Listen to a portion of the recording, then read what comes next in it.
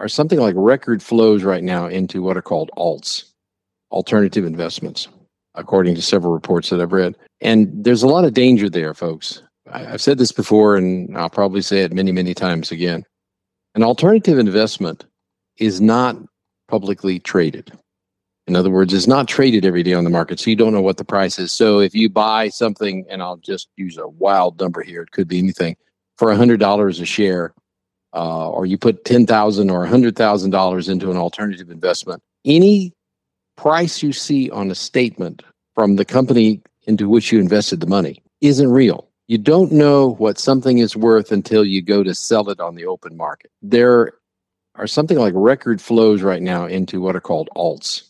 Once more unto the breach, dear friends. Else fill the wall up with our English dead. This is Jake McClure, and on the line with me I have... Jeff McClure. Yes, together we are bald.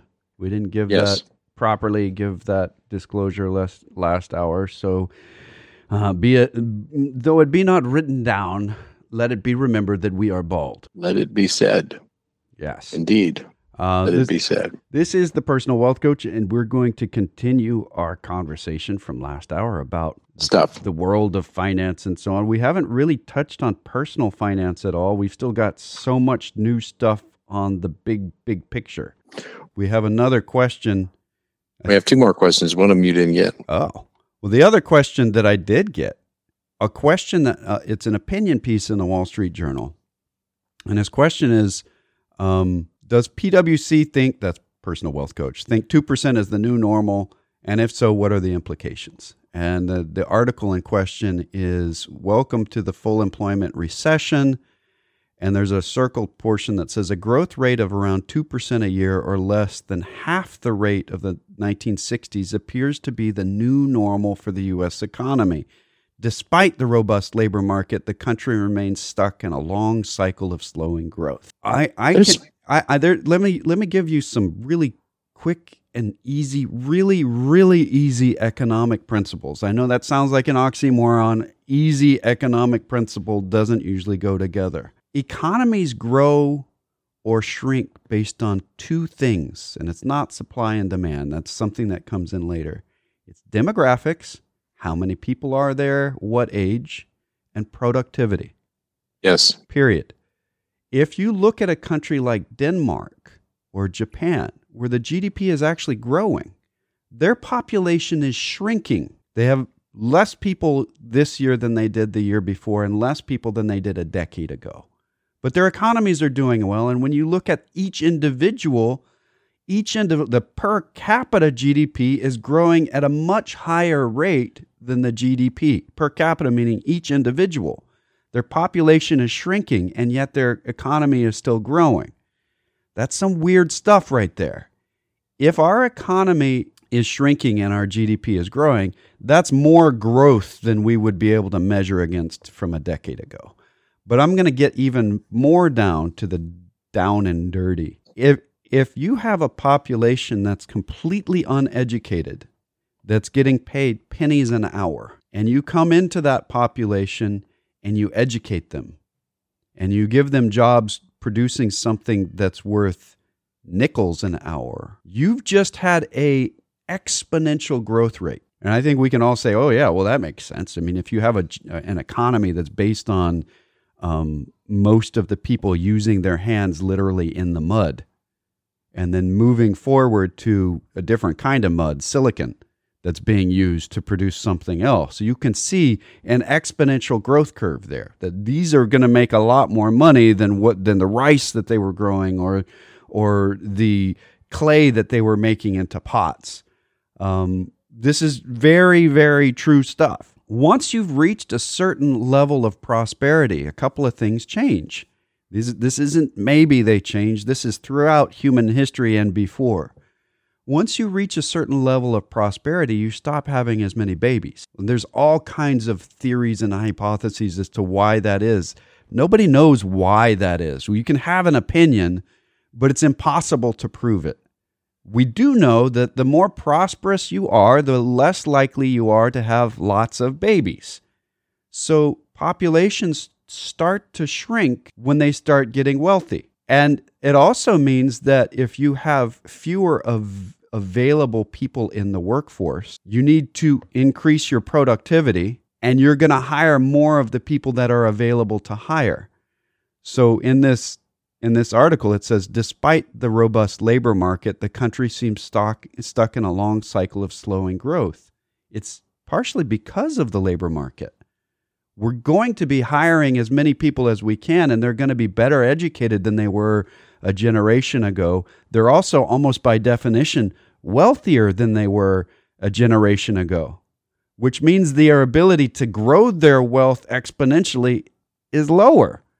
They get a raise every year, but it's not the difference between coming out of the mud and going into an electronics lab. The other thing is, and it's important to recognize this, when we talk about GDP growth of 2%, and I could spend an entire 2 hours on this issue. When we measure GDP, it is inaccurate. Yes. Fundamentally inaccurate. We've talked about that before. GDP is growing a lot faster than what is reported when you see the GDP numbers come out from the government. There's a better number for it we used to use called gross national product, which was about the profits of the corporations, and it didn't include things like the borrowing of the government as part of the growth. But all that aside, is two by the current measurement, we were running around 2% before the pandemic. President Trump said we could get it to 4% by doing the things he wanted to do, cutting taxes and doing a series of things. We did have a quarter of that, but it was annualized. That means for the year, it wasn't up there. Right. But for the year, it was still about 2%. And that is not abnormal. One of the big issues we have is the baby boomers are retiring. We have a lot of retirees. They're not very productive in industry. The retirees are negative. The reality is the economy is growing. Is probably a long-term growth in reality of about 3% above inflation. Right. And if inflation runs about 2.5%, what you're really seeing from a regular down in the dirt perspective is 5.5% growth a year. I realize inflation needs to be subtracted from that for it to be accurate, but our sense of growth will probably run along about 5% a year into the future for some time. And there's a reason for that. We have a very large, mature economy. When something gets to a certain size, it grows slower. That's just the law of diminishing returns, just like the fact that we need to do commercials. Right. It's part of the law of diminishing returns. I'm going to add one final piece there. Barring a new and massive technology. So the last decade, we had kind of smartphone technology and app creation and big data hit the scene. So we had some exponential growth in parts of our economy. We're going to continue to see that as long as we promote innovation, but it's not demographics based anymore. We're shrinking. It's productivity based. So when we see a big productivity increase, then we can see a boost in GDP, and that means new technologies. Where before it was just finding new markets or finding new markets for labor. We don't have that as easily anymore. Robotics might increase productivity drastically, and we might see a big jump in growth there, but we're not as hungry as we used to be. And that's the whole thing about growth rate. If you're already wealthy and you're fully employed, you're not as likely to burn the midnight oil on the new products. Well, I was going to touch on something I think is important. There's a couple of things going on. 3 areas for investors to be aware of. There are something like record flows right now into what are called alts, alternative investments, according to several reports that I've read. And there's a lot of danger there, folks. I've said this before, and I'll probably say it many, many times again. An alternative investment is not publicly traded. In other words, it's not traded every day on the market, so you don't know what the price is. So if you buy something, and I'll just use a wild number here, it could be anything, for $100 a share, or you put $10,000 or $100,000 into an alternative investment, any price you see on a statement from the company into which you invested the money isn't real. You don't know what something is worth until you go to sell it on the open market. And in many cases, and I saw an advertisement for real estate with a very healthy looking yield. They were trying to convince me or us that we should offer it to our clients, and it looked very, very good. And if you looked at the 3.2% that it was paying as a yield, and the price doesn't fluctuate, what more can you ask for? Until you read the fine print and you realize that they may or may not redeem shares when you need the money. They may redeem part of your shares when if you need the money, but they make no guarantee to that effect, and they don't tell you how long it's going to be before they liquidate the real estate. And that all looked really good. I'm going to tell you something straight up. I went and looked at a low-cost index mutual fund, to be unnamed, in real estate, and I looked at its yield. It is publicly traded. It is something you can see the price of every day, and liquidity is very, very high. But you see the price go up and down, which is what real estate really does. It had a higher yield than the offering that was being touted to me that we should be offering our clients. So I think he was going in to talk about how alts, we don't really know what alts are worth at any given moment. So we're seeing a lot of money because the market is down and people don't like to see market fluctuations. They would rather have them hidden. Hidden.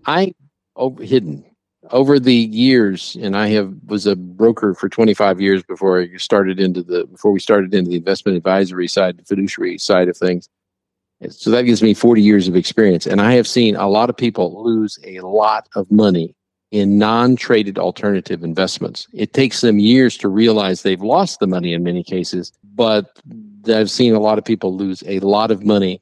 And I'll be very frank and say I have yet to see somebody make a lot of money in an alternative investment. Now, it may have happened someplace and I missed it. I've seen some, but it's generally because they sell it to somebody else who heard about the alternative. Yeah. And then loses the money. Right. Greater fool theory. That doesn't work real well. There's another couple of things that are going on. Scams are multiplying as they always do in down markets, where people will promise you some ridiculous yield. Anytime that somebody says we have a safe investment, it's quite secure, it's nothing to worry about, but it is paying more than a certificate of deposit at the bank or a treasury security of similar maturity. In other words, you get out around 2 years, and the treasury securities, a United States Treasury note at 2 and 3 years is paying more than 3% per year right now. Okay? And they're completely secure. So if you really want to lock in a good return for the next 2 or 3 years, and you don't want to take any risk. Now, admittedly, if you try to sell it in the 2 or 3 year period, the price may be higher or lower because of interest rates, but you will be quite comfortable that you're going to get your money back. And I just saw a headline article in the Wall Street Journal. Money is pouring into fixed deferred and 2 and 3 year fixed deferred annuities. The 2 and 3 year fixed deferred annuities, this is what's fascinating, are paying the same thing that Treasury notes are paying. But the 2 and 3 year fixed deferred annuities don't have salesmen who get commissions. If you put your money into a fixed deferred annuity, admittedly, shorter term is a lot safer than longer term, but if you put it in there for an extended period of time or any period of time, it is exactly as safe as the insurance company is. If that insurance company, which is a corporation, goes out of business, you may not get all of your money back. And it may take you a long time to get part of it back. There is no FDIC insurance on, and matter of fact, the article irritated me in the Wall Street Journal that I saw because it said they're similar to CDs. They're not. They're not, because the CD at a bank up to $250,000 is backed by the FDIC, which at least is inferredly backed by the federal government, which means it's safe. If you put your money in and you say, well, what's the chances of an insurance company going under? What's the chances of a bank going under? Insurance companies do go out of business. And I've been at this long enough to remember when annuity insurance companies that were offering high interest rates were dropping frequently. It made the headlines on a regular basis. Why? Because long ago, interest rates were rising and their value of their bond portfolios were falling, and people were bailing out of annuities to go put their money where there was a higher interest rate. And when they did, they liquidated, and the the annuity companies, the insurance companies had to liquidate bond portfolios that were worth a lot less than they paid for them. Will that happen again? I don't know, but it can happen. Just like we had a spate of bank failures a couple of times since I've been observing this thing.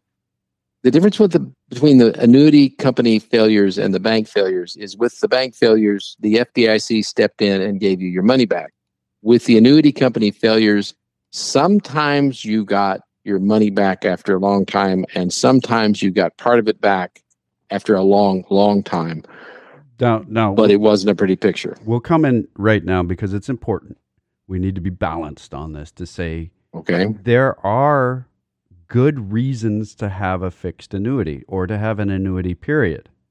This is not a destroy all annuities concept. Mm-hmm.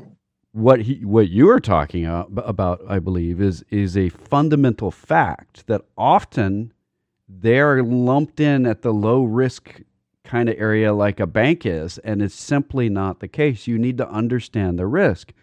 There's less risk on really well-funded insurance companies than there is on less funded insurance companies. These are nuances that you need to be aware of when you approach an annuity versus a bank. Let me make a comment here based on my experience. When I was a broker, sold annuities and offered term life insurance and did the things that brokers do, which now call themselves financial advisors, but we just called ourselves brokers back then. There were at least two different companies that I was unpleasantly associated with, in that I, as a broker, offered their products for sale, who were extremely highly rated. They had the highest, among the highest rating by the rating services. They were extremely well funded. In both cases, another company bought those companies, and in less than 30 days, they went from the highest rating to receivership. The reason for that is these companies were purchased for their asset base and stripped of those asset bases under new ownership.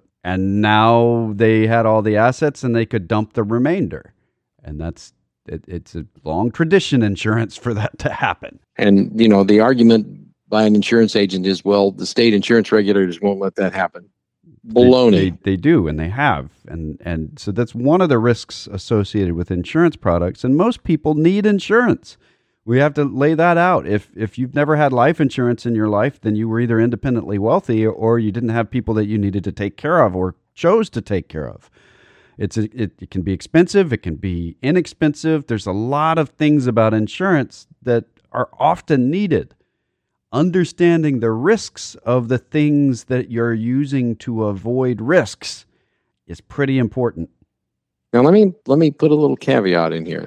It was interesting that as I've watched these insurance company failures over the years, the life insurance side of those companies, when it came time to pay out death benefits, the state insurance commissioners did indeed pay out the full death benefit. It was the fixed annuity owners who lost money.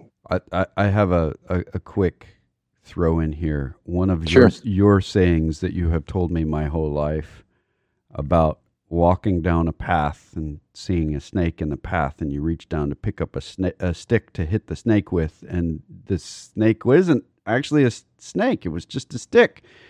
But the stick you picked up was a snake, and it bit you. Right. When you're dealing with a risk, snake in the path, and you're preparing for that risk, there are some things you can do that are easy. Is the stick I'm picking up really a stick? That's the easy stuff. The hard stuff is when there's a stack of sticks being told to you by the Wall Street Journal, and one of those sticks is a snake. Sure. That's what we're talking about. This is the answer to that, really. If somebody's trying to sell you something with a 3%, let's just say, yield on it for 3 years, do your research. You can go to treasurydirect.gov and right now buy a 3-year treasury note that is yielding over 3%. Absolutely guaranteed. Absolutely safe. So just do your research before you do anything. And of course, there are out and out scams going on too. And anytime somebody is offering you a higher rate of return than you can get from a treasury security or a CD, you are taking some risk, and it's important to know what risk it is you're taking. That's my soapbox. All right. Good soapbox for the day. It's good stuff. One of the other things that's going on that people are not probably paying a great deal of attention to. The Chinese economy in the second quarter on an annualized basis grew 0.4%. Well, what does that mean? It squeaked out some growth. This quarter, it very well may be negative. That is the lowest quarter in I don't know how long. Since it's been 2020, the first quarter of 2020, they had negative. It was the pandemic shutdown, and everybody had negative that quarter, including them. And that was the first time they had it since like the 1960s. So there's an interesting thing going on.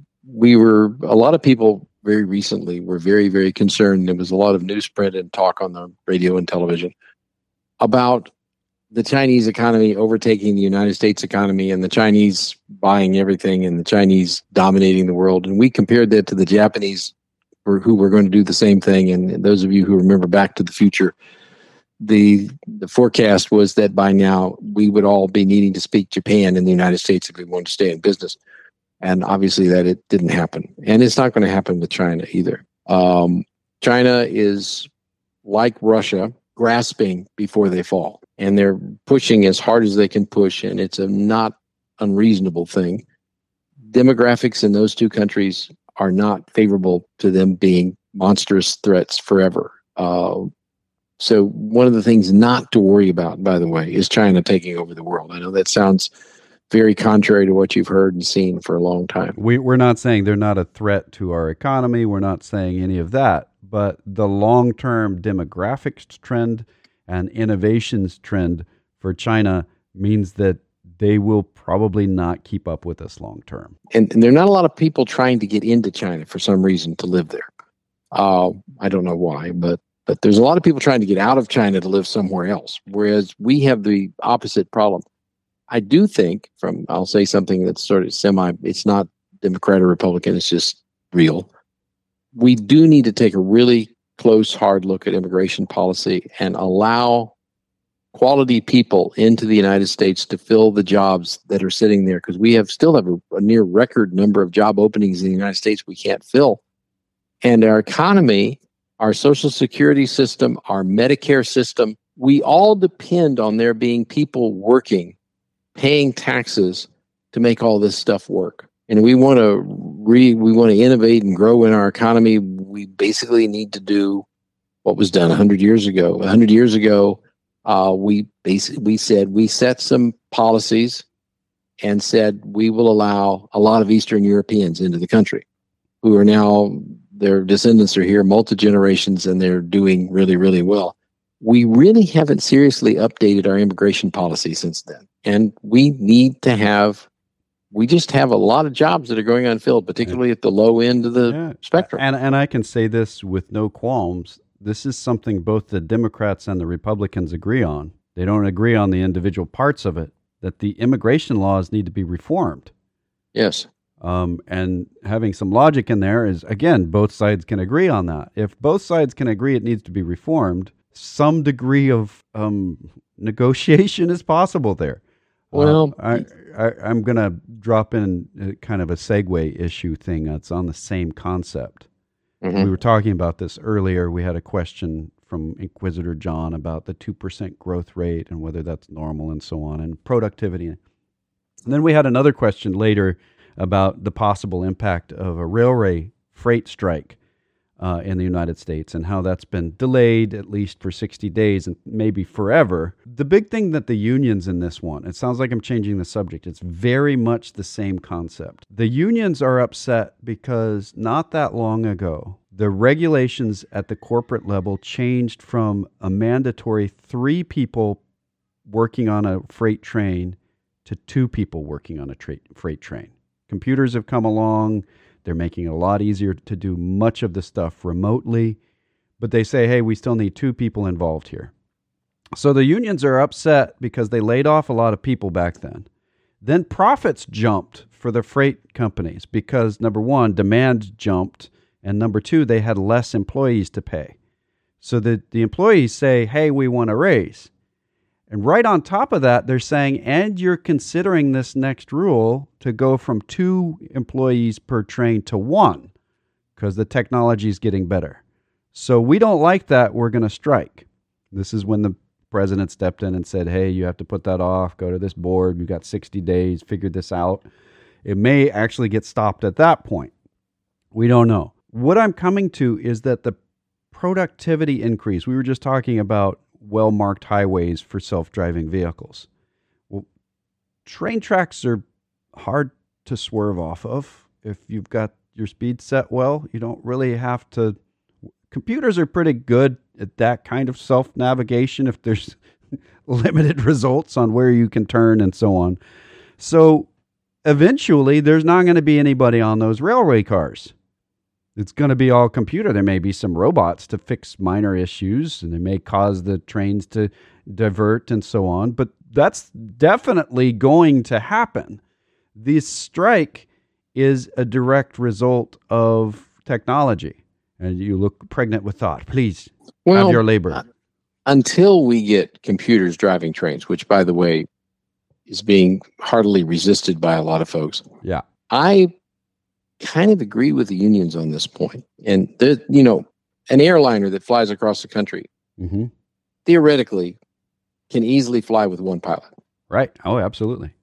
Except from time to time, pilots do things. It could easily fly with no people, with no pilots. Well, except no. No. With the technology we could do it, but it's the emergency scenarios where you need people, and it's a double emergency that needs two. So we still don't have computers that can taxi aircraft to the appropriate place and can pull it out onto the runway appropriately for takeoff.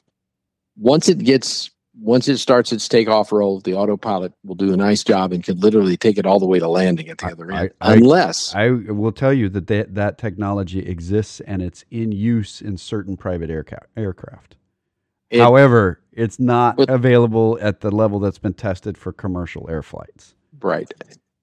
Until trains get to the point where they truly have everything working perfectly, having one person in there have been some very serious train accidents in the past, and certainly there have been aircraft accidents because the pilot had a heart attack or the engineer had a heart attack. Where in some commuter trains, by the way, there's only one person on the train. A lot of commuter trains. Well, the commuter train is a different thing. Yeah. And that one person having a heart attack or getting distracted or whatever wound up with a bunch of people dead. So I think 2 is not a bad deal. Well, the thing is, this is the debate. And at some point, it will be computerized. And the debate will continue even after that. This is John Henry. This is the old story about technology replacing humans. And we're out of time. We're going to see a lot of stuff like that. As productivity increases, it's because less people are doing it. And sometimes that means some people get pulled out of the workforce involuntarily. That's not good for them. It may be good for everyone, but we need a balance there. And we're out of time. And we're about out of time. This is the Personal Wealth Coach with Jeff and Jake McClure. This is the Personal Wealth Coach, and we do make other statements than really bad puns about songs. But today, that's how we're starting our episode. Yeah. We are a finance program, as you would probably guess from the Personal Wealth Coach being our title. The Personal Wealth Coach is not just the title of the program, it's also the name of an SEC-registered investment advisory firm. All right, well, does that mean that the SEC likes us? What would you say to that, sir? I would say that the SEC professionally dislikes almost everyone. Right. That is no implication of the SEC's approval just because we're registered with them. Why is the radio program and the firm named the same thing? Because we have to give this disclosure no matter what it is, and it's less disclosurable. It takes less time to do if it's just the same name. So we've been doing this program here on this station, 1400 AM in Temple, since 1996. We've been doing this a long time, and we haven't been paid for it ever. We also have not ever paid for it. So we've been doing this a long, long time, and the whole idea is education. We do advertise as a firm on the studio, on the channel, for this radio program. We don't actually advertise for our firm. We're advertising for the radio program. So what we're saying is that this is educational, and We do occasionally get business from it, but our purpose here is truly education. That being said, it's not advice. Advice would be if I knew who you were, if the other bald guy, Jeff, knew who you were, and we were able to have a private conversation with you about things in your best interest versus broadcasting to everyone. So we're going to be talking about education, which is why we do the program to begin with. So those two disclosures are really one. And having said that, do you deem to tell us another disclosure? Yes. The information we present on this educational radio program has been obtained from sources we deem to be reliable, but we make no warranty or guarantee as to the accuracy or completeness of said information. And he really can't get through the week without that. I think Right. If you would like to talk to us off the air, we actually give individually crafted and customized advice based on what people are trying to achieve. That's generally and portfolio management. And portfolio management. And that's generally for people with higher net worths, but we make exceptions occasionally.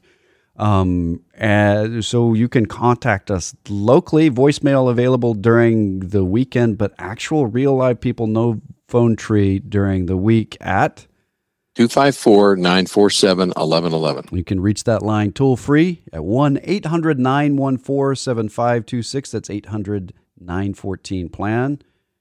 And I think it's important to note that we're an independent fiduciary firm. We don't work for a corporation. We only work for our clients. Right. Exactly. You can go to our webpage, thepersonalwealthcoach.com or tpwc.com. There's a contact form. You can use emails, Jeff or Jake at tpwc.com. There are recordings of the radio program going back years, newsletters going back decades, and you can find us wherever podcasts are given.